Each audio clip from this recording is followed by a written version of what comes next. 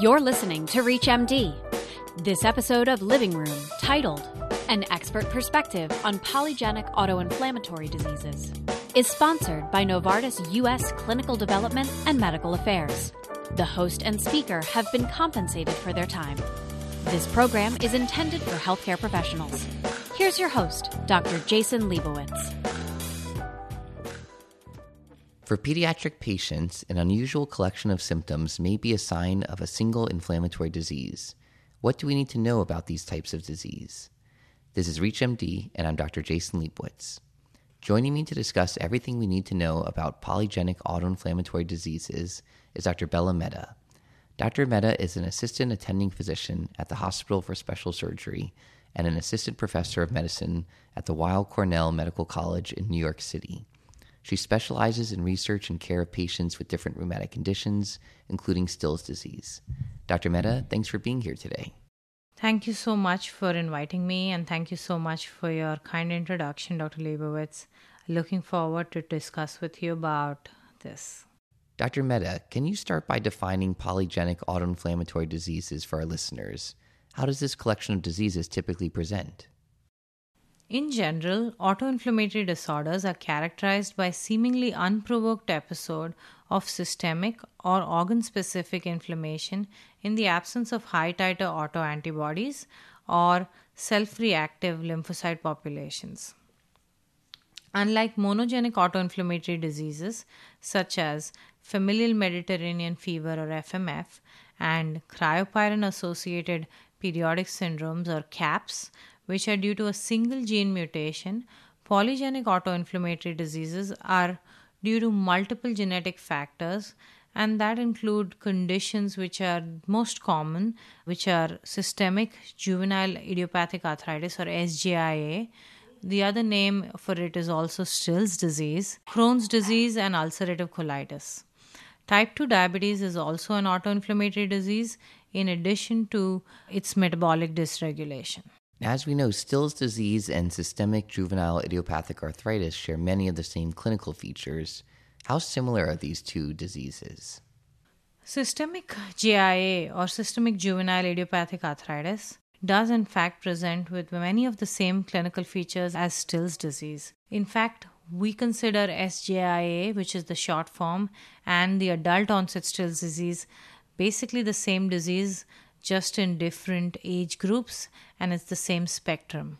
The clinical features in both include cutaneous fevers, rash, sore throat, hepatosplenomegaly, lymphadenopathy, and sometimes serositis. Complications that can arise from Still's disease include macrophage activation syndrome, which is often life-threatening and important to recognize early on. Some of the other complications mainly seen in the inpatient setting because patients are pretty sick is pulmonary arterial hypertension, interstitial lung disease, and alveolar proteinosis.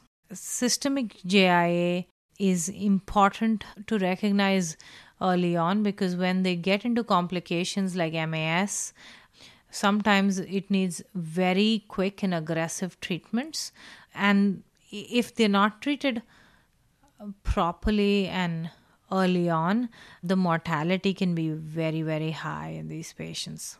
There is actually, just because SJIA and Still's disease is basically the same spectrum, there's a movement to standardize the name of the disease so that it is the same across the spectrum and it's easier from a treatment perspective and understanding the pathophysiology perspective. Thank you so much for that very helpful discussion. Now, let's shift our focus from pediatric to adult care. How should we manage this transition of care for patients? Often patients with autoinflammatory disease such as Still's disease have a disease burden which spans over many decades.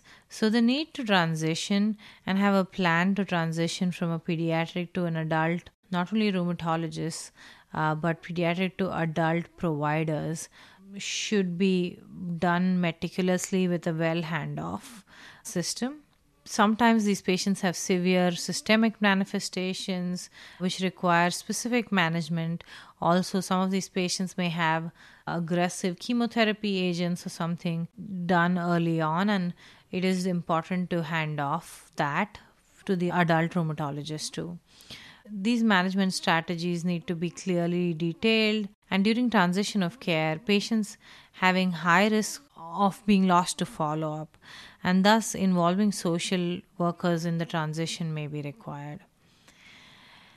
Helping patients adjust from a family-centered interaction in the pediatric population to a patient-centered interaction in the adult population is also important.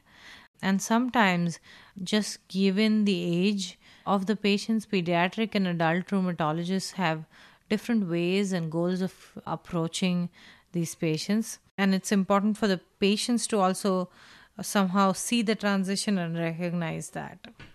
Some of these patients can also require multiple specialty physicians treating them. So years when a lot of flares happen, when patients are going from pediatric to adult, they're seeing multiple providers like, say, pulmonology, rheumatology, maybe nephrology. And when they now need to see all of the new providers, it is often overwhelming for these patients. So again, I think you bring up a very good point that transition of care is very, very important in these patients. Well, with those final thoughts in mind, I want to thank my guests for helping us better understand polygenic autoinflammatory diseases. Dr. Mehta, it was a great pleasure speaking with you today. Likewise, Dr. Liebowitz, it was great to speak with you today. And I think it is very important to take the big takeaways from this is that Still's disease needs to be recognized early. Some of the symptoms and signs can be tricky, and thus rheumatologists need to be on the lookout for it. And it is important to have adequate transitions of care, especially when transitioning from the pediatric to the adult rheumatologists and the adult physicians. This industry podcast was sponsored by Novartis U.S. Clinical Development and Medical Affairs. If you missed any part of this discussion or to find others in this series, visit reachmd.com/living room. This is ReachMD. Be part of the knowledge.